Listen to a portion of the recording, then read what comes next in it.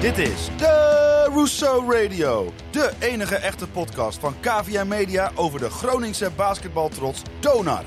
Met Klaas-Jan Terveen, Bas Kammerga en Yannick Masson.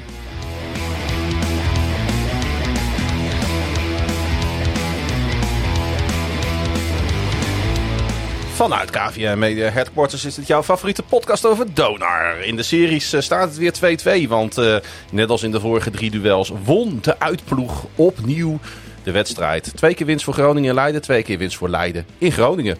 Dit is Dourisseau Radio, vlak na de verloren wedstrijd.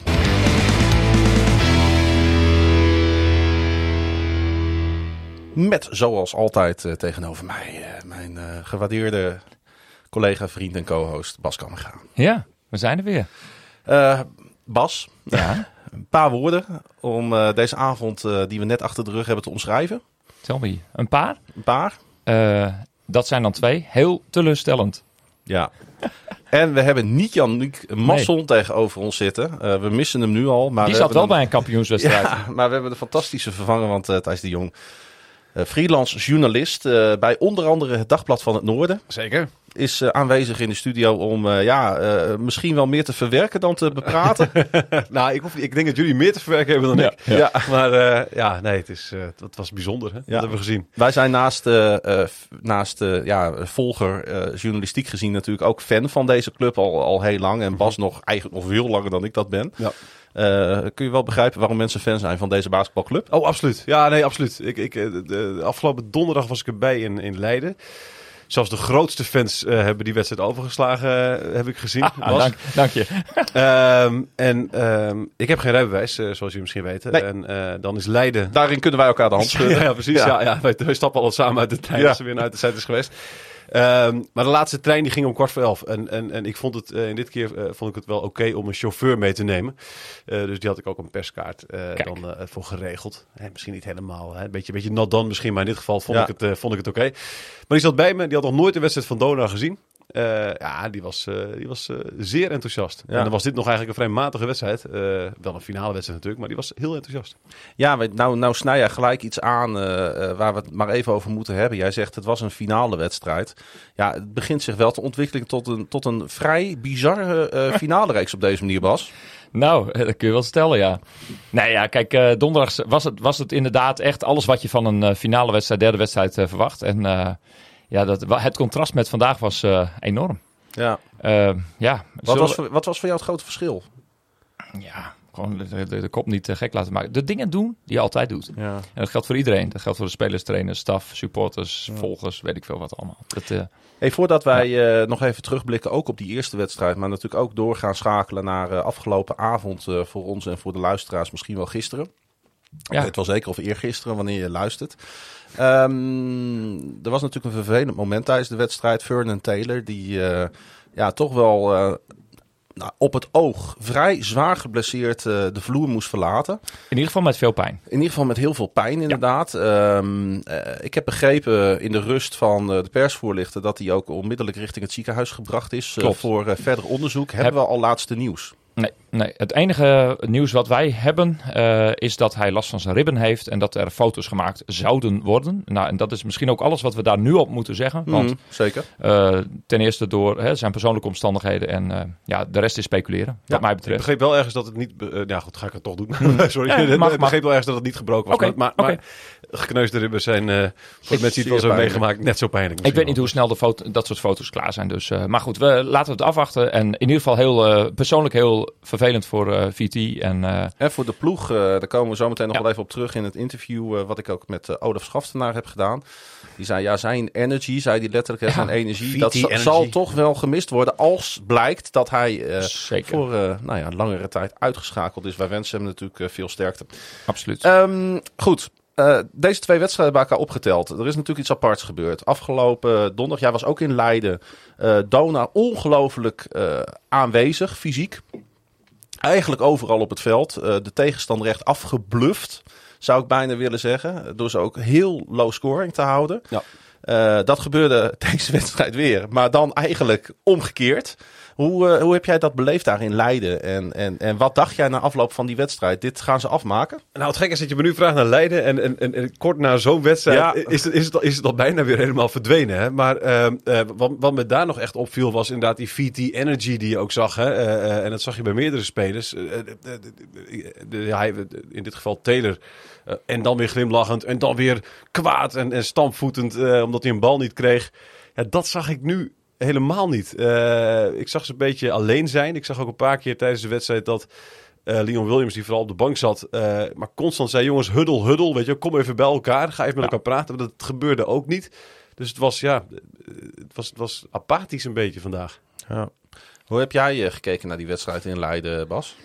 Op een bijzondere manier. Dat bedoel ik niet per se letterlijk. Maar, nee, ja, ook wel. Ja, nee, zeker. Ook. Want ik zat achter het streampje natuurlijk. Ja. En ik heb meestal de goede gewoonte om dan toch even op zo'n donderdagavond een klein biertje open te trekken. 1 of 2 tijdens zo'n wedstrijd. Maar dat heb ik nu niet gedaan.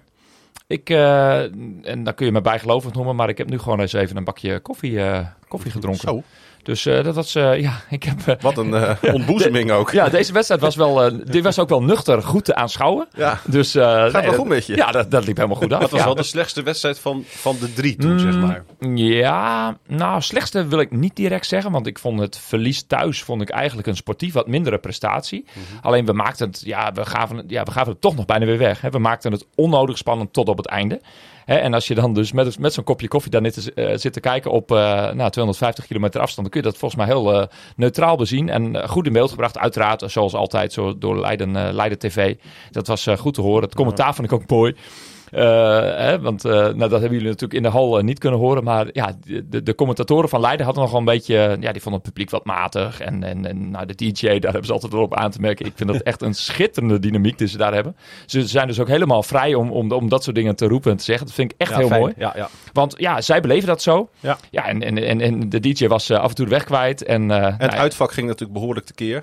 Behoorlijk tekeer. Nou, dat hebben ze een beetje weggeknepen, dat geluid. Dus dat was wel jammer. Maar het was op de achtergrond zeer goed te horen. En ik heb van afstand kunnen genieten van het uiteindelijk natuurlijk de goede afloop. Maar het was echt zo'n finale wedstrijd. En het grappige is dan, ik ben mee teruggegaan in de supportersbus. Want wij zaten met diezelfde treintijden. Wij durfden het niet helemaal aan. Nee, snap ik. Ook gezien de zeer matige busverbinding daar. Ja. En dus wij zeiden, we gaan gewoon met die bus mee terug. Dan komen we sowieso weer in de stad Groningen uit. En dat gebeurde ook. En ook eerder dan dat je met de trein was geweest. Dan moet het in dit geval ook gezegd worden. Het scheelde niet heel veel. Okay, sorry. Want we kwamen vlak voor 2 uur namelijk bij Martini Plaza. Anders was het 2 uur precies. Anders was het 2 uur precies geweest. Ja. Dat wij weten, de treinreizigers die kennen dat. Ik had begrepen 20 voor 2, dus dat had net gescheeld. Maar goed, misschien een andere tijdzone. Ja. Nee, ik moest ook nog naar huis. Ik had een borreltje op. Dus de afstand Martini Plaza, Paterswoldse was langer dan ik had gehoopt. Oh, oké. Maar daarover buiten de uitzending. Meer in tijd dan in afstand. Ja, ik heb daar wel geruchten over gehoord. Ja, er waren allerlei vloeistoffen aanwezig. Ja. Hoe dan ook. Buiten de uitzending. Goed dat jullie lachen, jongens. Ik had gedacht dat je met twee andere mensen had gezeten. Dat moet helemaal niet. Mensen gaan dit... Maar wij zijn gepokt en gemazeld door het leven. En door dit seizoen. Hallo. Ja. Koek. Want dat is inderdaad, want dat hebben we een paar keer benoemd. Als je kijkt naar, Yannick noemde dat heel mooi. Er is een rebuild in een rebuild geweest dit jaar bij Donar. Het is eigenlijk, als je kijkt waar we vandaan kwamen. Ik kan er niks aan doen, maar mijn gedachten gingen toch weer terug naar die wedstrijd tegen Cramo. Die Europese wedstrijd aan het begin van dit seizoen die wij volkomen kansloos verloren. Waarbij ook de schoudertjes gingen hangen, de koppies gingen hangen. We op een gegeven moment de tegenstander maar gewoon de rode loper uitlegde. Ja. Dat had ik vanavond weer een beetje. Dit was een beetje eenzelfde type wedstrijd. Ja. En betekent dat we terug zijn bij af? Nee, want als je kijkt naar wat Donar natuurlijk heeft geleerd de afgelopen weken, dan heb je nu wel iets natuurlijk om op door te bouwen, op terug te vallen. Ja. Dat hadden we toen niet. Maar het is wel een tikkie. Want even terug naar die bus. Iedereen zei van, nou moeten we het wel afmaken in Martini Plaza. Mm-hmm. En uitverkocht huis natuurlijk. Dik 4000 man, wat fantastisch is. De stad weet de club weer te vinden. En dan gebeurde het niet. Nee. Hoe groot voelde jij, hoe groot voelde de soft voor jou aan vanavond? Nou, kijk, als journalist is misschien de soft niet. Maar het is wel dat ik Ik ging er gewoon echt vanuit. Ik had een padelafspraak voor maandag. Heb ik meteen af moeten zeggen. Maar ik ging er ook echt vanuit eigenlijk dat het vandaag wel klaar zou zijn. En ik had het gevoel dat iedereen er klaar voor zijn. Maar ik heb eigenlijk een vraag voor jullie ook. Want je zegt zelf al dik 4000 man. En dat is fantastisch. Ja. Als er vandaag 2000 man hadden gezeten. Had Donar dan misschien wel gewonnen? Ja, ik snap wel wat je met die vraag bedoelt. Was de druk misschien van een vol Martini Plaza ook voor deze spelers groot? Was weer anders, ja. Wat denk je? 2000 is wel weinig. Hè, Nee, maar door het gewoon, seizoen. Laten we 3000 nemen. volgepakt, Als die hype er niet was geweest. Ja, en dat hebben we eigenlijk bij de vorige thuiswedstrijd ook al gemerkt. Hè, al ging het toen op een andere manier.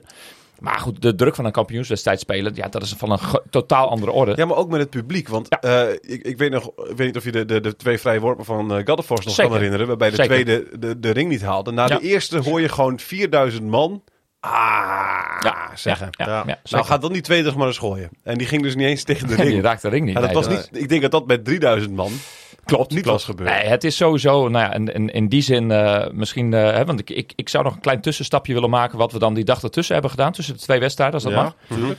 Want ik ben vrijdag meteen begonnen met de voorbereiding voor maandag. Gek genoeg. Kijk, ik ben niet het team. Ik hoef me niet te richten op de volgende wedstrijd, die is het belangrijkste en die gaan we winnen en dan worden we kampioen. Maar er is ook een scenario dat er nog een vijfde wedstrijd is. Hè, net zoals we vorig seizoen dat scenario hadden van 11 juni 2022. Staat me nog heel helder voor de geest. De allerlaatste wedstrijd van de B-Next playoffs. Die we uiteindelijk ook speelden in Leiden. Ja, was dat nu ook aanstaande maandag 29 mei 2023. Ja. En ja, die heb ik volledig voorbereid. Hè? Met sms'jes, appjes, mailtjes. Om na te vragen van, hey, wat gaat er nou gebeuren als we onverhoopt niet die wedstrijd winnen? En dan wil ik altijd het liefst zo vroeg mogelijk afronden. Om dat achter me te laten. Dat ik zeker weet van als dat geregeld is. Dat we geen gekkigheid krijgen. Want als je dat dus na zo'n nederlaag als vanavond nog zou moeten regelen. Ja, dat is natuurlijk onbegonnen werk. Ja. En zo heb ik gisteren eigenlijk doorgemaakt. Maar weet je, er zijn dit soort factoren. Eigenlijk de jinx is dit toch wat je nu hier Nou ja, zou je kunnen zeggen. Hè? Je moet hem helemaal niet organiseren. Alleen, je moet beide scenario's organiseren. Want de jinx is hetzelfde. Leiden heeft net zo goed natuurlijk deze busreis moeten voorbereiden. Terwijl ze thuis hadden kunnen verliezen. Ja. En weet je... hadden kunnen... Nee, ze hadden niet kunnen... Nee, ze hoeven de morgenplaats te organiseren. Omdat het pas 2 als ze zelf hadden gewonnen. Iedereen kan onze redenatie volgen. Ja, want zij hadden natuurlijk verwacht het wordt 2-1 en dan 3-1 in Groningen. Ja.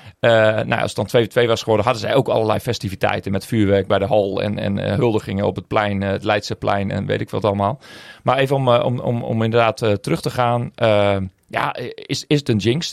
Ik appte jou gisterochtend ook van... we gaan sowieso een podcast opnemen. Dus heb je zin om aan te sluiten, Thijs? En jij zei, ja, natuurlijk. Dus ik zei 11:30. En toen antwoordde jij met... Ja, bij Hemingway's, toch? Ja. Dat was wel mooi. Nee, maar jij vroeg niet of ik aan wil zetten de podcast. Maar ik dacht eerst van... Je hebt het over het feest. Weet je wel, wat plaats gaat vinden in de stad. Kom je ook nog een biertje drinken? Ik stelde jou de open vraag. Ja, en dat was ook een beetje gemeen. Een beetje bewust van... wat doe jij om 11:30? Dus Hemingway's. Maar dan kan ik jou nu de vraag stellen. Wat gebeurt er straks in Hemingway's? Helemaal niks. Ja, geen idee, toch? Ja, ik dacht, ik kreeg te horen dat daar de feesten zijn nog. Met supporters en misschien een paar spelers. Maar... Klopt. Nee, vorig jaar was dat... dus na de bekerfinale hebben wij elkaar getroffen in Mr. Mofongo's. Als we nou toch sponsornamen noemen, dan kunnen we het allemaal wel even doen. En blijkbaar was het op deze avond gunstig om daar iets te reserveren. Nou, het is nu 11 uur, dus ik ben straks heel benieuwd als we over een half uurtje klaar zijn. Ik zal toch maar even pols over te nemen. Het is 11 uur, het zou nog een half uur huldiging zouden we nog hebben voor de boeg geloof ik. Ja, het zou dus 11:30 duren. Ja, dus, schalen met hapjes staan daar waarschijnlijk klaar. Ja. Als een beetje, ik hoop dat ze goed hebben opgelet. De t-shirts zijn in de doos gebleven. Ik moet even denken aan Bayern München zaterdagmiddag. Die ook kampioen werden. En die hadden heel ver weg, heb ik begrepen, ergens in de catacomben van het stadion een doos staan. Ja. Uit het zicht van iedereen. En toen uiteindelijk Dortmund de punten liet liggen en zij dus kampioen werden, hebben ze die doos toch maar opgehaald. Zo zie je maar weer in sport. Das doos is dat dan in Duits. Ja. Maar goed. Ja. Nee, zo'n dag als vandaag, zo'n wedstrijd. Ja, unbelievable. Ja, want dit... En toch hou je in je achterhoofd van... het kan goed gaan, het kan verkeerd gaan. Tenminste, dat heb ik zelf. Ja, wat past dit ergens toch nog in dit seizoen, Bas? Ja, natuurlijk. Ja, enorme pieken en dalen. En dit is weer een nieuwe situatie. Dat iedereen die wel eens kampioenswedstrijden heeft gespeeld, die weet dat. Maar daar hebben we niet zoveel van in ons team. Leon Williams, uiteraard. Er is eentje die het heel goed weet. En dat is Clay Mounts. Want die heeft namelijk exact ditzelfde vorig jaar ook meegemaakt. Ja. Dus die zit nu helemaal gehyped op zijn kamertje in Leeuwenborg. Ja. Nee, wat is dat? Bij hem. Ja. Over die wedstrijd van vanavond gesproken. Want je gaat toch niet de kwartstander nu op? Nee, dat ga ik niet doen. Daar heb ik geen zin in. Maar is jullie ook nog wat positiefs opgevallen? Is er een speler toch die er voor jou die uitblonk, Thijs? Oh man. Die zich misschien ontworstelde. Nou, als ik iemand... Olise Meka vond ik niet super slecht. Klopt. Is dat oké als ik dat zeg? Zeker. Was de enige die een velddoelpunt maakte in het eerste kwart overigens. Nuttig, stabiel in dit geval. Ja, die niet meer dan 5 turnovers heeft gemaakt. In tegenstelling tot veel andere spelers. En ik vond Leon Williams toch ook in zijn coaching en zijn aanwezigheid op het veld. Op het moment dat hij erin kwam, presteerde de ploeg stabieler. Ja. Maar voor de rest, de grote naam wie het verwacht, hè, Mounts en Branch en zo, dat viel allemaal behoorlijk tegen. Ja, Stefan Branch was... op de verkeerde manier topscorer. Namelijk met 6 turnovers deze wedstrijd. 6 van de 22. Dan vallen die 22 uiteindelijk nog mee. Zijn ze niet allemaal meegeteld? Nee, maar we moeten ook in oogschouw nemen dat er al 10 zaten in de eerste 9 minuten van deze wedstrijd. Ja, zeker. Want we gaan echt niet de hele wedstrijd nu bespreken. Maar een 1-11 tussenstand met op dat moment al 9 turnovers. Dan valt die tussenstand nog mee, hè? Ja, ongelooflijk. Ja, ongelooflijk. Ja. Maar er waren ook al 4 van de 5 starters die hadden al een bal verloren inderdaad. In de eerste 2 minuten, geloof ik. Ja, met name Magdevski begon heel zenuwachtig. En dan had je een time-out en heeft Magdevski de bal en hop. Nog een keer hetzelfde. Ja, het 0-11. André Stiemac moet werkelijk waar helemaal... Die ging wel af en toe uit zijn plaat. Maar ik vond dat hij nog redelijk rustig bleef gezien de situatie. Want... Eerste helft wel. En ik merkte aan zijn lichaamstaal dat hij dus wou dat Donar op dezelfde manier energiek ging opbouwen. Veel sneller, ja. Sneller opbouwen. Ja. Nou, blijkbaar zat dat er niet in bij de spelers, want die zullen het ook gezien hebben. En die zullen denken van, maar we gaan rustig opbouwen. Alleen... ik denk dat het een beetje overcoached is. We hadden donderdag dus een wedstrijd waar het tempo aan beide kanten super laag lag. En uiteindelijk werkte dat in het voordeel van Donar. Onze coach Stimas moet nu gedacht hebben van, weet je, wij zijn met breder, we zijn met meer mensen, we zijn waarschijnlijk nog wat fitter. Zorg nou in ieder geval dat je de tegenstanders eruit rent eigenlijk. Alleen, ze gingen zichzelf voorbij lopen. En dat was echt wel het probleem, want de turnovers waren echt, bijna onbeschrijfelijk. Kijk, we hebben veel turnovers gehad in de eerdere... Nou, niet veel. We hebben redelijk wat turnovers gehad in de eerdere 3 wedstrijden. Alleen er kwamen geen scores uit. Omdat het een beetje stilstaande situatie was. Het heel laag. Ja. Waren het er 4 of in een was heel zuinig. Keer? Ja, precies. En achteraf kunnen we dat misschien verklaren dat Den Bosch niet helemaal meer zo scherp was om daarvan te profiteren. Laat het zo zeggen, denk ik. Althans, de laatste 3 wedstrijden tegen Den Bosch had ik een beetje die indruk dat het een beetje uitgerust was. Maar bij Leiden in de eerste 3 wedstrijden werd er bijna niet geprofiteerd van onze turnovers. Ja. En in deze wedstrijd was het, dat cijfer, ik weet niet of je dat op jouw formuliertje hebt staan van points from turnovers. Dat moet echt dik over de 20 zijn geweest. Ja, ik heb ze. Ja, nou vertel. Nou, je mag nog wel wat hoger gaan zitten. Ja, nou, dat is onbegrijpelijk. Als dat 33. Ja, dat verklaart dus ook meteen meer dan het hele verschil. En dan komt daar nog bij een ander trauma wat donderdag overleek. 8 uit 8 vrijworpen raak. Maar nu hebben we er minimaal 8 gemist. Want ik heb... we waren... moet ik het even goed zeggen? Ik moet even de goede tabel kijken. De cijfers dansen ondertussen ook een beetje voor mijn ogen. Dat mag altijd. 17 uit 28. Ja, dus 11 gemist. Ja, nou goed. Die 2 bij elkaar opgeteld. En dat biedt ook... En natuurlijk ons field goal percentage. 14 uit 45. Wel goede veel driepunts scorers deze wedstrijd. Ja, niet zoveel, hè? 0 uit 14. Ja. 0. Ja, dus dat zijn dus 3 factoren. Want de rebounds hebben we niet besproken. Die zullen nog ongeveer een beetje in balans zijn. Dat viel wel mee, dat klopt. Maar goed, die turnovers, de vrije worpen en 3 punten zijn helemaal niet. We hebben de rebounds game gewonnen. Ja, 33-32. Ja. Nou is het... maar goed, ik weet niet of we met deze wedstrijd klaar zijn. Ik al heel lang natuurlijk. Maar misschien moeten we er nog wel meer over zeggen. Maar het doorkijkje naar maandag.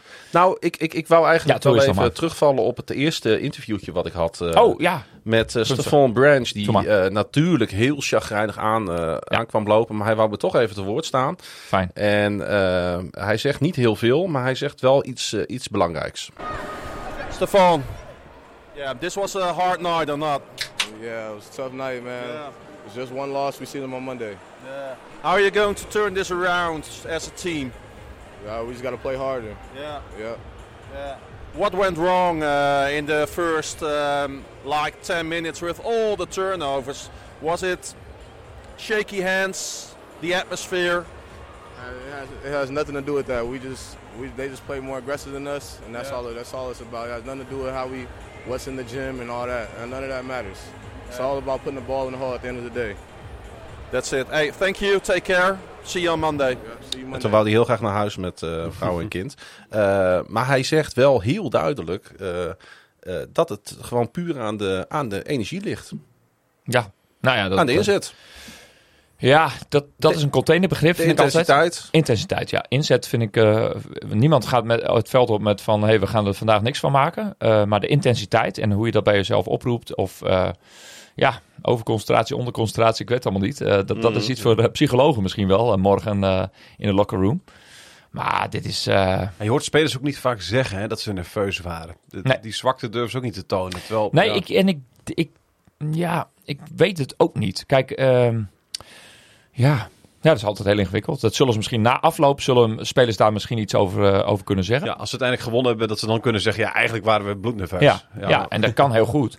En dan is het iets van, dat kan ik ook wel vertellen. Dit is, met stip haalt deze wedstrijd voor mij de thuis tegen Venetia in als flop 2 wedstrijd. Ook qua entourage en sfeer en de totale opgefoktheid van het publiek eigenlijk. Hoe is dat voor jou als supporter als je dan hoort dat op een gegeven moment Leiden overstemt je, de supporters, dat clubje. Ja. En dat dan ook bijvoorbeeld wordt gezegd Donar publiek. Dat kennelijk wordt alleen maar gejuicht. Dat zeggen ze dan in Leiden natuurlijk, maar dat zeggen ze zegt iedereen altijd over andere teams. Ik vond het nog wel meevallen. Ik vond het... Wat vond je meevallen? Ik vond het heel ludiek. Nou, ik vond die sfeer, ondanks de achterstand, niet eens zo beroerd. Nee, ik vond de sfeer dus te opgepompt. Hè. Ik had rondom mijn eigen plaats stonden opeens heel veel mensen. En op zich heb ik er niks tegen staan, want ik sta zelf ook altijd. Alleen, jongens, doe wat je normaal ook altijd doet. Ik ben nu van de, hoeveel thuiswedstrijden hebben we gespeeld? 25, ben ik er 20 geweest. Maar vind je het niet volkomen logisch, Bas? Nee. Ik vind dat dus onderdeel van het probleem om zo'n wedstrijd te winnen. Dat dingen veel anders gaan dan anders. Daarom stel ik die vraag ook, zou het beter zijn als er 3000 mensen waren? Want ik had dus nu de o's en de a's van irritatie en weet je wel, van wat gebeurt hier nou als er weer een turnover was. Ja. Dan denk ik, jongens, dit helpt niet mee. Hier gaan ze niet beter van spelen. In ieder geval, rondom mijn plek was te veel negativiteit. En daar raak ik door afgeleid. En daarom heb ik er ook voor gekozen om dat vond ik dus ook, tijdens in de loop van het tweede kwart om eventjes achter de camerapositie van de NOS te gaan zitten. Om daar even rustig... daar kwam ik nog bekenden tegen trouwens. Pieter onder meer, jouw co-host van de NFL. En... het is gewoon een opgewokt sfeertje. Maar dat hebben we tegen Venetia ook meegemaakt. Ik zat zelf ook met mijn mond open achter die perstaal te kijken wat er in vredesnaam gebeurde. Is dat gek? Nee, maar dit was al aan de gang, zeg maar, toen de wedstrijd... toen we nog niet eens op 16 punten achterstand stonden. Dus de heerst dan... En dan bij 0-7 was het al zo, zeg maar. Maar ook al voor aanvang, hoe mensen naar zo'n wedstrijd toeleven. En dat was bij Venetia... Voor veel mensen staat de halve finale Europa Cup tegen Venetia. Ja. Dat is net voor coronatijd 2018. Is dat hun mooiste wedstrijd die ze ooit van Donar hebben gezien. Nou, bij mij staat die met hele grote zwarte, rode letters onderaan in van wat voor mij een avondje Donar is. Het was zo'n opgefokte, doorgeslagen sfeer. Ja, dat ik en dan ook nog met een dweilorkest in de rust. Nou ja, goed. Dat zijn allemaal van die omstandigheden. Doe nou gewoon wat je normaal ook altijd doet. Ik vond de sfeer met de Bos tegen de Bos vond ik hartstikke uitstekend, goed. Uitstekend. Geweldig, ja. Toen was het nog net niet uitverkocht. Nee. Dan zit je met mensen in de zaal die er altijd zitten. Het is alsof je iets aantrekt van mensen die komen daar om een feestje te vieren. Nou, ik heb daar niks mee. Ja, ik weet niet of dat zo is, hoor. Ik kan me gewoon voorstellen wat jij zegt. Zoals jij achter die perstafel staat, je ook denkt, wat gebeurt hier? Uiteraard zat ik ook zo. Ja. Ik kijk ook af en toe van, jongens, wat gebeurt hier? Ik snap de reactie van het publiek ook wel. Want ik bedoel, als je een beetje meegaat in zo'n wedstrijd en je ziet weer een domme fout. Ja, dan is het ook heel moeilijk om stil te blijven zitten of te blijven aanmoedigen. Dat snap ik ook heel goed. En het sloeg niet massaal om een negativiteit. Nee, hè? Dat vond ik ook niet. Nee, maar het sfeertje was al totaal anders. Ik heb deze wedstrijd dan ook eigenlijk amper beleefd, moet ik zeggen. Dus waar ik normaal altijd kom om een wedstrijd te beleven. En ik heb nu onlangs natuurlijk 2 keer meegemaakt dat ik aan de perstafel zat. Nou, dan zit je heel anders in de wedstrijd. Ik zat notabene naast Thijs afgelopen zondag. Ja. Dat is prima. Maar dan zie je het uitvak. Oh ja, dat is wel waar ik tussen zou willen staan. Nou, vanavond had ik een wedstrijd. Dat zeg je terwijl je naast me zit. Denk je dat terwijl je naast me zit, Bas? Dat doet een beetje pijn. Maar goed, ga door. Sorry. Ja, nee. Wat heb ik verkeerd gezegd? Nee, niks. Nee, ga door. Je zit naast mij en je denkt, daar had ik eigenlijk willen zijn. Maar dat lag dan weer niet aan jou. Nee, ik had er wel tussen willen staan. Het was volgens mij licht cynisch bedoeld. Zeker. Nee, maar goed. Ik zat ook graag naast jou, maar ik bedoel... dat wilde ik gewoon horen. Heel goed. Nou ja, love you. Hartjes. Nee, gekheid. Maar vanavond... dat ik van mijn eigen plek af ben gegaan in Martini Plaza, dat zegt misschien wel genoeg. Hè? Dat lag echt niet aan de prestatie van het team, maar er hing een verkeerde sfeer. Okay. En dat is best wel bijzonder. Nou, ik ben ook groot fan van uitwedstrijden. Ja. En dat bedoel ik naar niemand toe vervelend. Maar hoe wij daar afgelopen donderdag volgens mij die ploeg hebben ondersteund, was volgens mij een ultiem voorbeeld van hoe dat moet in een uitwedstrijd. Uitstekend. Ja, absoluut. En natuurlijk helpt het scoreverloop dan ook wel een heel klein beetje. Moeten we ook gewoon eerlijk in zijn. Tuurlijk, zo zijn die dingen ook. Hè? Maar inderdaad, toen was de sfeer uitstekend. Maar dat zijn natuurlijk wel de meer doorgewinterde fans die al jaren basketbal in hun tasje meenemen naar zo'n wedstrijd. Ja, die kennen het klappen van de zweep wel een beetje, Bas. En ik denk dat jij dat verschil misschien een beetje aan probeert te tonen. Dat... Nou, dus niet, misschien is het niet een verschil, maar kijk, op het moment dat het om begint te slaan in meer frustratie dan je eigen team aanmoedigen. Het is ook niet onlogisch bij zo'n wedstrijd natuurlijk, hoor. Ik bedoel, de teleurstelling is schijnbaar dan voor sommige mensen te groot. Ja, absoluut. En er gebeuren allerlei andere dingen met sirenes en megafoons en weet ik het helemaal. Ja, ik hou daar helemaal niet van. Doe gewoon wat je normaal ook doet. Oké, duidelijk. Ja. Hey, ik stond toch op de vloer en daar kwam ik Jan Stalman tegen. En ik denk, misschien is het ook wel aardig om iemand van de andere kant even te laten horen. Jan Stalman. Jan Stalman, van harte gefeliciteerd met deze eclatante overwinning, mag ik wel zeggen. Dankjewel. Want dit is geen kattenpis, 45-68. Dit is een hele duidelijke. Ja, dat klopt. Dit is een hele duidelijke, maar het is wel een low-scoring game, ook van ons. Ja. Het is heel vaak een target onder de 60 is moeilijk, maar het is goed. Maar goed, jongens, het staat 2-2, a.k.a. 0-0. Wedstrijd 5 en that's it. En het uitvoordeel voor Donar. Het uitvoordeel voor Donar. Jij snapt natuurlijk wel waarom ik dat zeg, want er is natuurlijk iets opmerkelijks aan de gang. Net als vorig jaar, ook nu weer, alle uitploegen winnen. Heb jij daar een verklaring voor? Nee, echt niet. Ik vind het heel vreemd. Ja. Want wij zaten toen wij die eerste wedstrijd thuis natuurlijk verloren, dachten wij wel, shit, wij zijn het kwijt. Ja. En dan komen we hier, dan pakken we hem. Nou ja, dan staat het 1-1. En dan komt Donar weer naar Leiden. Nou ja, ik kan het wel allemaal uitleggen wat er gebeurt. Maar goed, er is in het voetbal zoiets als kuipvrees. Ken je dat begrip? Het is niet te geloven. Ja, kuipvrees ken ik wel. Ja. Is het hier misschien ook zo dat de twee supporterscharen zo enthousiast zijn dat het bijna tegen je kan gaan werken? Dus, of zoek ik iets wat er dan niet is? Dat kan. Ik weet het niet. Ik weet wel, kijk, en dat doen we natuurlijk, maar dat ga ik niet allemaal verklappen. Kijk, als wij onze wedstrijden thuis terugkijken, dan zien wij wel dingen waarvan wij denken, dat kunnen we beter. En daar haak je dan op in. Nou ja, en dan zie je ook of er nog rek in zit of niet. Ik denk dat je hem vandaag wel op wilskracht, mentaliteit en vooral het intensieve gedeelte, de intensiteit wat jullie brengen in het eerste kwart. Vaak de thuisploeg komt als eerste natuurlijk naar voren in een thuiswedstrijd. Ja. Nou, die 11-1 voorsprong en die turnover, 10 turnovers na 9 minuten vertellen natuurlijk eigenlijk het verhaal al, hè? Ja, dat klopt. En, dus daar zijn jullie trots op? Ja, wij zijn er trots op, maar we weten ook heel goed dat wij rekenen ons niet rijk. Nee. En ik kan niet van alles zeggen, jongens, maar het wordt maandag rete spannend. Ja. Ik zeg 50-50 en we gaan het zien. Ja. We gaan het inderdaad zien. We zien elkaar maandag dan weer in Leiden en dan gaat het beslist worden. Ik kan wel zeggen succes. Nee, dat meen ik wel. Succes. Jullie ook succes. Dankjewel. Jan Stalman. Dat is wel... Ja. Sympathieke vent. Lollig uitvoordeel. Vond ik leuk. Ja, Dat is een soort running gag die ik al sinds de hele playoffs een beetje hier uit, zeg maar. Maar goed, 50-50, dus dan wordt het weer overtime. Nou, ik vond het wel... Ik vond het wel bijzonder dat je zegt 50-50. Want ik heb het gevoel dat hij positiever is dan... wat dat betreft dan de meeste Donar-fans die vandaag Martini Plaats hebben gehad. Nou, dat is het is logisch dat hij dat zegt, want het staat 2-2-0-0.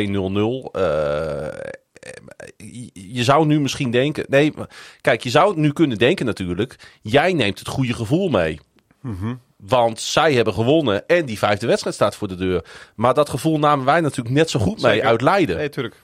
Ja, dus ergens... Kijk, maar ergens, dit is wel dit is 23 punten, hè? Die andere was... Ja. Is het misschien beter om met 23 punten te verliezen dan met 2? Ja, Bas. Aan jou.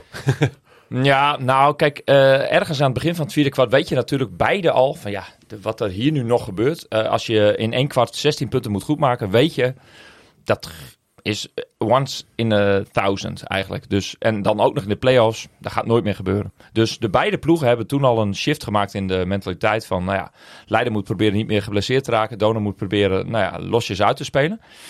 Maar het is wel een tik. Als je hem op papier ziet wel. Maar het is wel mooi. Henk Norel... die gaan we straks nog horen volgens mij. Daar gaan we zo naar luisteren, zeker. Ja, die vindt...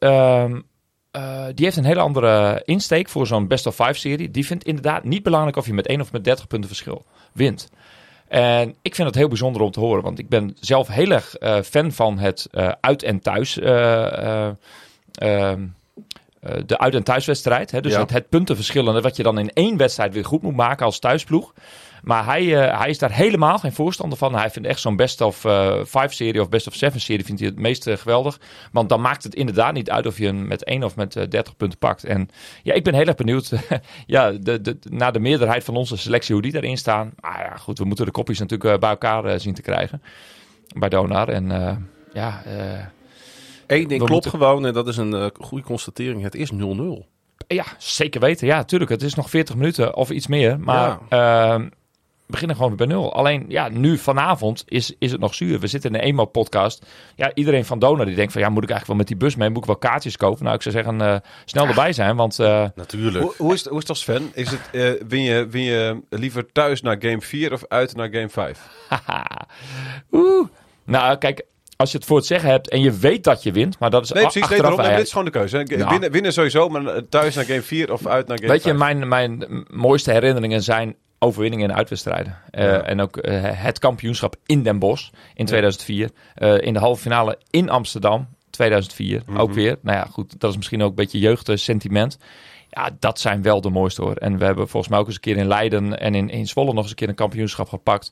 Die waren iets minder heroïs, omdat dat een vrij makkelijke serie was. Ja. Maar zo'n 3-2, 2-3, poeh, als je hem wint, dan is dat één voor de top 3 mooiste wedstrijden. Ja. En als je hem verliest, dan is het hartstikke zuur. Ja, en dan moet je weer helemaal terug naar Groningen. Je moet altijd helemaal terug naar Groningen. Nou, daar heb ik ook nog een mooie theorie over. Oh. Het onderdeel van het uitvoordeel, let op. En ik hoop dat jullie deze gedachtenkronkel wel kunnen meekrijgen. Want ik heb vorige keer geloof ik iets gezegd wat jullie niet helemaal mee konden krijgen. Nou, hier spreekt professor Kammerga. Ja, daar gaan we. De busreis. Kijk, in de aanloop naar maandag heeft Donar maar 1 busreis. Terwijl Leiden, die is vandaag heen gekomen. Ja. En die moet weer terug. 2 busreizen. Nou, denk hier maar eens even over na. Nee, zeker. Iedereen gaat nu wakker liggen. Mensen vanuit Leiden, vanuit Donar, die denken... dat is mooi. We hebben maar 1 busreis naar de volgende wedstrijd. Ik denk dat dit echt onderdeel is van het uitvoordeel. En in Leiden vinden ze busreizen enorm ver. Nou, die hebben dus 2 keer 3 uur in de bus achter de rug. Ja, terwijl wij als Donar gaan stappen Oslo Zuid voor hun, hè? Er was een Leidse journalist die zei om het uitvoordeel weg te poetsen. Stelde hij voor om Leiden vlak voor de wedstrijd tegen Groningen 2 uur in een bus te laten zitten. Zeg maar. Selectie. Gewoon rondjes te rijden. Rondjes te rijden rondom de 5 mei-hal. Dan uit te stappen en dan die wedstrijd te gaan spelen. Ja, dat moeten ze doen. Dat moet een vrij lollig Daar kun jij je wel in vinden. Ik ben voor dit experiment. Ja. Want, kijk. Het is nog weer een busreis. Ja, ja, dat is een extra. Zit wel 3-1. Oh. Nee, ik denk dat we al kampioen zijn. Als dit de gedachtegang is in Leiden, dan... Hoop ik niet dat het afloopt zoals bij Jericho. Dat als hij er 7 keer omheen loopt, dat het in elkaar dondert. Want de 5 mei-hal kan niet al te veel meer hebben, jongens. Nee. Nou, dan moeten we nog een uurtje eerder weg. Want dan kunnen we om die nieuwe hal heen lopen. En jij noemde hem net al, Henk. En ik wil hem toch nog even de tijd gunnen. We gaan luisteren naar een van de hosts van de nieuwe Blok-podcast over het basketbal in Nederland en Blok België. Party podcast. Ik nog wel een van de hosts van natuurlijk de Blok-podcast. Dourisseau Radio. Ondertussen van gehoord, denk ik, hè? Ja, zeker weten. Ik kan je zelfs vertellen dat ik jullie aflevering van woensdag net in de auto hier naartoe heb geluisterd. Ik denk, ik moet nog wel even goed weten wat er gaande is. En eigenlijk een van de meest opvallende dingen die jullie zeiden, wat ik heel leuk vond, is eigenlijk het uitvoordeel.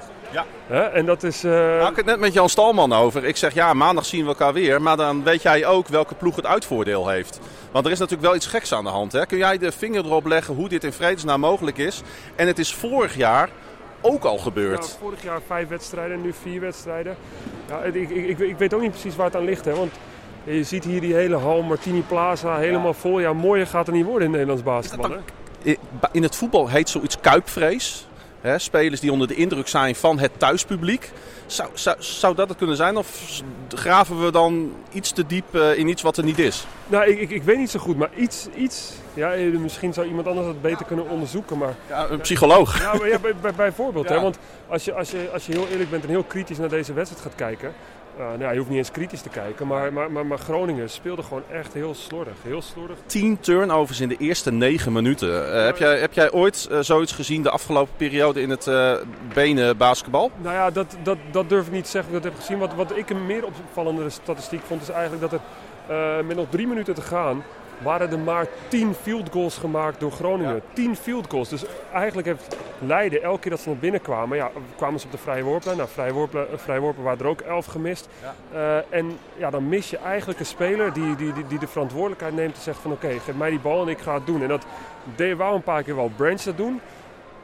Maar die kwam er dan ook niet lekker uit. En die scoorde dan ook niet en gaf ook niet de juiste paas. En eigenlijk, als je kijkt naar ZZ Leiden, ja, die maken ook maar 68 punten. En normaal gesproken, als je een team onder de 70 houdt, dan moet je die wedstrijd ook kunnen winnen. Maar ja, aanvallend liep het gewoon voor geen meter. Maar aan de andere kant, er wordt nu met bijna 30 punten verschil wordt er verloren.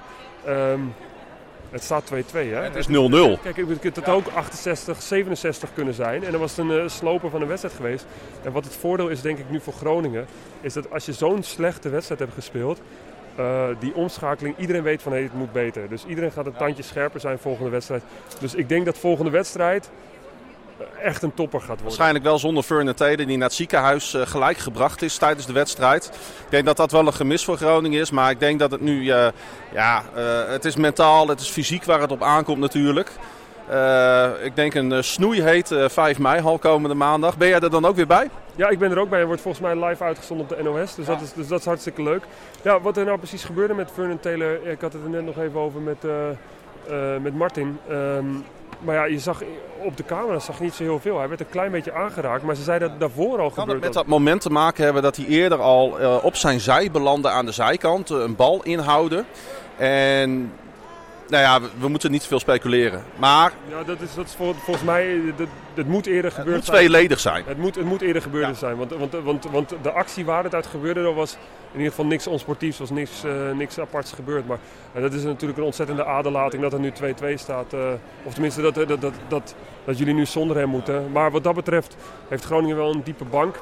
Ja. En wat ik ook goed vond wat jullie zeiden, ik zou eigenlijk, hij staat nu toevallig naast me, maar en Olaf en Sander Hollanders, dat zijn wel jongens die meer moeten spelen en waar meer de bal naartoe moet. En ik ben een groot voorstander van dat er meer Nederlanders moeten spelen. En als je kijkt naar Olaf, Die heeft natuurlijk lang voor het Nederlands team gespeeld. Ja. Maar je hebt Sander Hollanders, die maakt nu zijn aansluiting bij het Nederlands team. En als je jongen hebt die aansluiting bij het Nederlands team, dan kan het niet zo zijn dat hij op de bank zit weg te rotten en die moet gewoon spelen. En dat vind ik erg jammer. Ik hoor het al, je moet een keer bij ons te gast komen om hierover door te praten in de zomerstop. Bedankt, wij blijven luisteren naar Blok en jullie naar Dourisseau Radio. Zeker weten. Hey, succes. Ik nog wel, na de wedstrijd, het vuur kwam even uit zijn ogen toen hij begon over Olaf en Sander. Hij zegt, ja jongens, die Hollandse kern van jullie, die moet gewoon meer minuten maken, want die willen wel. En daar bouwen jullie ook je team weer op voor het komend jaar. Dus waarom geef je die jongens niet wat meer minuten en vertrouwen? Vond ik eigenlijk wel heel sterk. Ja, zeker.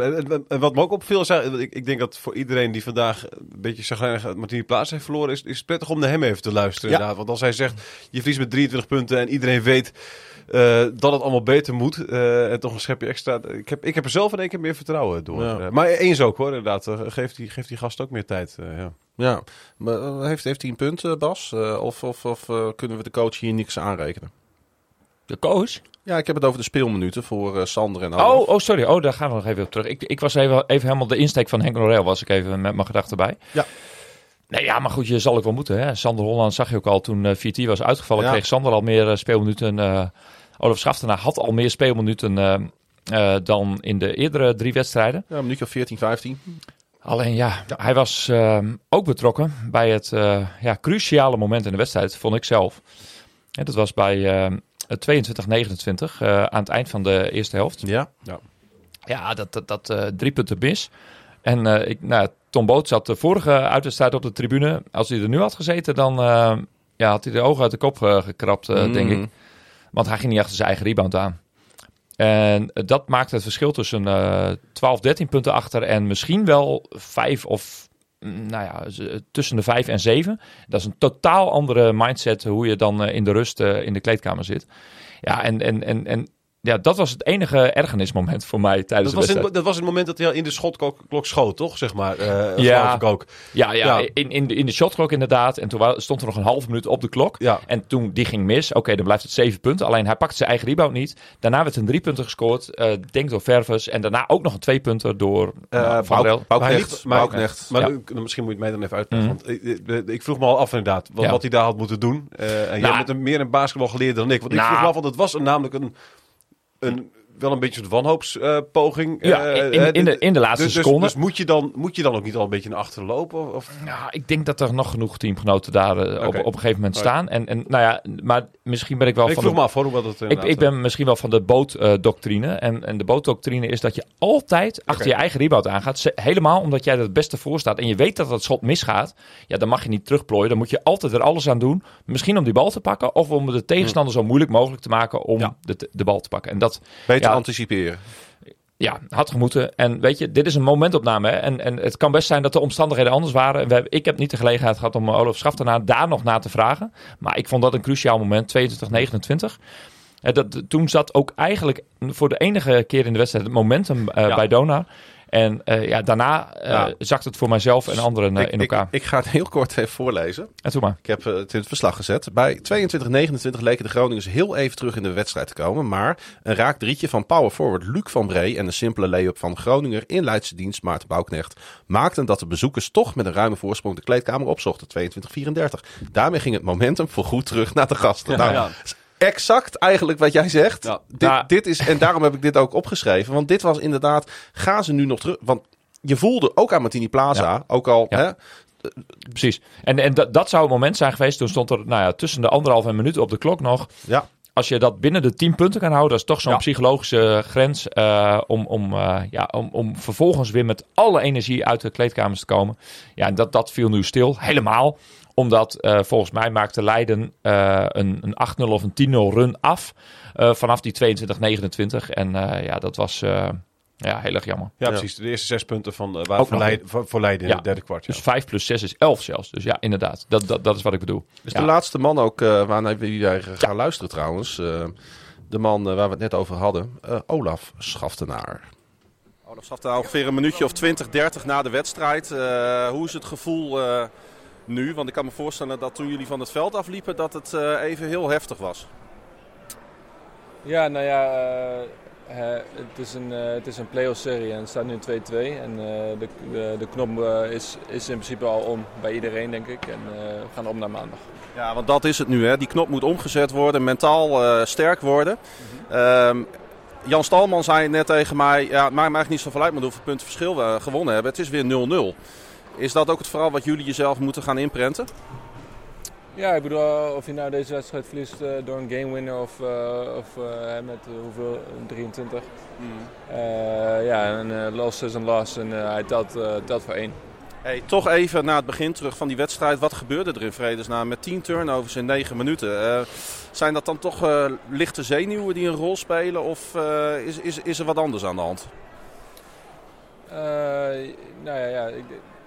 Het zou kunnen. Ja. Ik weet natuurlijk niet wat er in iedereen's hoofd omgaat. Maar ik bedoel, het is natuurlijk een uitverkochte zaal.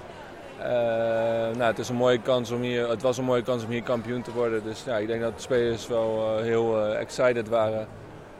Misschien dat we net iets te veel wilden, waardoor sommige dingen dan net niet lukken. Een beetje overforceren af en toe. Ja, ik bedoel, als je 9 turnovers in 10 minuten hebt, dan dat doen wij niet heel vaak. Nee, precies. Hey, en over je eigen spel, je krijgt wat meer minuten. Helaas mist hij op een gegeven moment een floatertje die je eerder in de serie wel maakte, kan ik me herinneren. Zie je voor jezelf nog weer een wat grotere rol weggelegd, met name in de paint? Nou, ik denk, kijk, we scoren vandaag 43 punten. Ja. Dus ik denk dat ik een speler ben die bij vlagen makkelijk de bal erin kan gooien. Dus wie weet, maar ik probeer zo klaar mogelijk te zijn. En het gaat om het team. Als coach me nodig heeft, dan ben ik zo klaar mogelijk. Uiteraard. Hey, het gaat om het team. Laatste vraag daarover. Situatie met Vernon Taylor die eerst op zijn zij valt omdat hij een bal probeert binnen te houden. Even later stoort hij best wel heftig ter aarde. Omdat hij wat voelt. En wat hij voelt, dat is pijn. Dat mag duidelijk zijn. Ja. Schrokken jullie daarvan op dat moment? Heeft dat wat met jullie gedaan? Of heeft dat niet zo'n grote rol gespeeld tijdens de wedstrijd? Ik weet niet of dat een hele grote rol heeft gespeeld tijdens de wedstrijd. Maar het is natuurlijk niet... Het helpt niet om VT, toch een jongen met veel energie voor ons... Ja. Om hem zo het veld af te zien druipen. Dus ik hoop dat hij oké is. Uiteraard. Hey, bedankt en tot maandag en heel veel succes. Ja, dankjewel. Olaf Schaftenaar om deze aflevering een beetje mee af te sluiten. En hij zegt wel natuurlijk, ik ben wel misschien diegene die balletjes er wat makkelijker in kan gooien. Dus hebben ze nodig. Hij ziet daar wel een rol voor zichzelf weggelegd. Nou, laten we hopen dat een voorteken is voor komende maandag. Want we hebben hem nu wel echt nodig. Gaan we afsluiten? Moet nog een beetje vooruitblikken natuurlijk. Dat gaan we nu doen. Ja, precies. Na komende maandag. Wat moet er beter? Ja, eerst zondag. Ik ga lekker in Vinkhuizen nog even naar wat jeugdwedstrijdjes kijken. Tussendoor misschien nog even naar FC Groningen, maar dan laat ik nog even van mijn stemming afhangen. Naar FC Groningen kijken, niet naar FC Groningen toe. Nee, niet naartoe, want dat kan niet. Hè? Het stadion is leeg. Ja. Maar Vinkhuizen is wel gewoon geopend. Om 20:09 speelt Donar de laatste groepswedstrijd tegen Graag pissen, jong. Ja, dat moet kunnen. Wat heeft de Donar op de dag 1 gedaan? 2 keer verloren helaas. Oké. Ja, van Oostende dik verloren. Dat was ook op kwaliteit. En van het nationaal team onder 20 nipt verloren. Dat was in mijn optiek een onnodige nederlaag. Maar goed, dat is even niet anders. Dus gaan we morgen gewoon rustig weer door. En dan helaas door deze 5e finale wedstrijd van Donar moet ik de finale dag van het HMBT missen. Want ja, dat zitten we in Leiden. En dan gaan we het daar bekijken. Ja, ben je erbij? Ik ben erbij. Ik ga met de bus. Ja. De bus zit alweer bijna vol. Dus dat is mooi. Ik moet wel aan het werk natuurlijk. Ja. Dus op de heenweg heb ik het laptopje op schoot. En ik zit achter de perstafel als alles weer zo geregeld is als ook afgelopen zondag. Dat zit je liever niet. Nee, want niet naast jou. Nee. Nee. Ik zit liever in het uitvak. Maar misschien is het in dit geval wel goed om dit ritme vast te houden. Gebroedelijk naast elkaar, Thijs. Ik zit er waarschijnlijk ook. Ook achter de perstafel? Ja. Voor? Nou, dat ga ik nog niet verklappen, want het is nog niet rond. Oh, ik snap hem al. Ja. Oké. Ready, steady, cook. Ik wilde het bijna zeggen. Maar ik zal mensen op de hoogte houden mocht het gaan gebeuren. Want aan mijn andere rechterzijde weet ik nog wel wie er toen zat. Maar die zit er even niet. Nee, precies. Nou, we gaan het helemaal meemaken, jongen. Ja, komende maandag. Jij bent er dus ook ik ben weer bij. William Pomp, we zijn met 2 man sterk. Dagblad van het Noorden. Kijk. Zo. Het is een onmogelijke vraag. Maar als je iets moet voorspellen. Als je gevoel je iets ingeeft na het zien van de afgelopen 4 wedstrijden. Wie gaat er met de... Ik weet het wel. Het wordt 3-2. Ja. Maar voor wie? Ja. Over 4 wedstrijden. Ja, mag ik het zeggen? Ja. Ja, over 4 wedstrijden. Ja, maar je hebt nu de informatie van 4 wedstrijden kun je nu op baseren. Ja. Dat bedoel ik. Leiden. Jij denkt dat... sorry. Oké. Ja, sorry. Maar dat komt... Maar ik snap wel 4 wedstrijden, maar dit zit in mijn hoofd nu wat ik net gezien heb. En het is bijna niet voor te stellen dat... Het is gewoon bijna niet voor te stellen. Maar luister, volgens mij sluit ik mijn verhaal in de krant ook mee af. Het lijkt onwaarschijnlijk, maar goed, dit hele seizoen slaat eigenlijk nergens op. Weet je wat wel bijzonder is, Thijs? Ja. De mensen lezen de krant niet voordat het echt helemaal afgelopen is. Hè? Nee, we zijn een online first natuurlijk. Nee, snap ik helemaal. Maar uiteraard komt dit verslag niet in de krant. Voor de papieren mensen is dit Pinksterweekend en dan een zaterdag-maandag combinatie is echt bizar. En daarom kun je gewoon een mooi online abonnement afsluiten bij Dagblad van het Noorden. En daarom hebben wij tussendoor ook af en toe eens een keer een podcastshow voor de mensen die misschien voor de briefbus liggen, maar er komt niks. Nee. Mooi hè? Hey man, ik wil jullie bedanken dat jullie de tijd hebben genomen om na deze wedstrijd toch even deze, weer 50 minuten op te nemen. Mooi. Heeft het ook een beetje geholpen in de verwerking, Bas? Ja, maar weet je, ik ben meer iemand die van het proces is dan van de prijzen. Want ik weet het niet. Dat hoort de fanatieke supporter echt niet te zeggen. Nee, daar hebben we meer van kwaad ook. Maar dit staat prijzen. Wat is dit nou weer voor uitspraak? We hebben wel een titel. Supporter, ja precies. Ik vind het hele seizoen sowieso al super tof om mee te maken. Ja. En dan de afloop, maar daarin ben ik dus ook heel gek. En zoals anderen van megafoons houden of van confetti of van heel hard bier zuipen, ben ik meer van kopje koffie. Super tof en volgend jaar zien we het weer. Ja. Oké. En jij? Mag toch? En jij, Klaas? Ja. Oh ja, heel goed. Ja, ik denk wel dat we hem gaan winnen. Ik denk dat Donar ook deze uitwedstrijd naar zich toe gaat trekken. Ik hoop dat je gelijk mag geven straks. Ja. Maar ik maak mij wel wat zorgen over de fysieke gesteldheid van een aantal spelers. En die kanttekening moet ik er wel eerlijk bij plaatsen. Ik zag op een gegeven moment Victor Gardefors met de handen op de knieën staan. En toen dacht ik van, jij bent niet de Victor Gardefors die wij een paar maanden geleden hier in de studio hadden. Je ziet het ook aan hem. Dit seizoen vreet aan een aantal spelers die of tussentijd zijn gekomen, hals over kop hier naar Groningen zijn gevlogen om hier maar te gaan basketballen. Ja, en ik zag met name bij die jongens, dus de Van Branch, Victor Gardefors, dat dit toch wel een tik is geweest. Klopt, maar donderdag had hij dat ook in het derde kwart. Toen dacht je ook, het is helemaal op. En toen was Gardefors in het vierde kwart toch een van de belangrijkste spelers bij Donar. Dus, maar ik hou mij vast aan de opmerking van Yannick, die altijd zegt, Victor Gardefors op de vloer laten staan is altijd een goed idee. Heel goed. Gaan we dat doen? We gaan afsluiten. En je kan ons volgen op Twitter. Thijs via? Twitter. Yannick via Yannick Masson. Mij. T-Bouke. T_Bouke. Sorry, ik had geen idee wat je bedoelde. Mij via het Klaas-Jan de Waardebless dubbel en Dourisseau Radio op Twitter, Facebook, Instagram te volgen via Donar Podcast. Je kan op deze podcast abonneren via Transistor, Spotify, Google Podcast, Apple Podcast. Luister je via Apple Podcast. Laat dan ook even een leuke recensie achter. Dourisseau Radio is een productie van KVM Media. Volgen via het KVM Media. Neem een kijkje op kvmmedia.nl. Nog belangrijker, steun ons via onze petje.af pagina. De link vind je in de show notes. En op social media. Dit was seizoen 3 aflevering 38 van Dourisseau Radio. En ook met Game 5 on the line blijven wij het roepen. Kampioen tot Donar.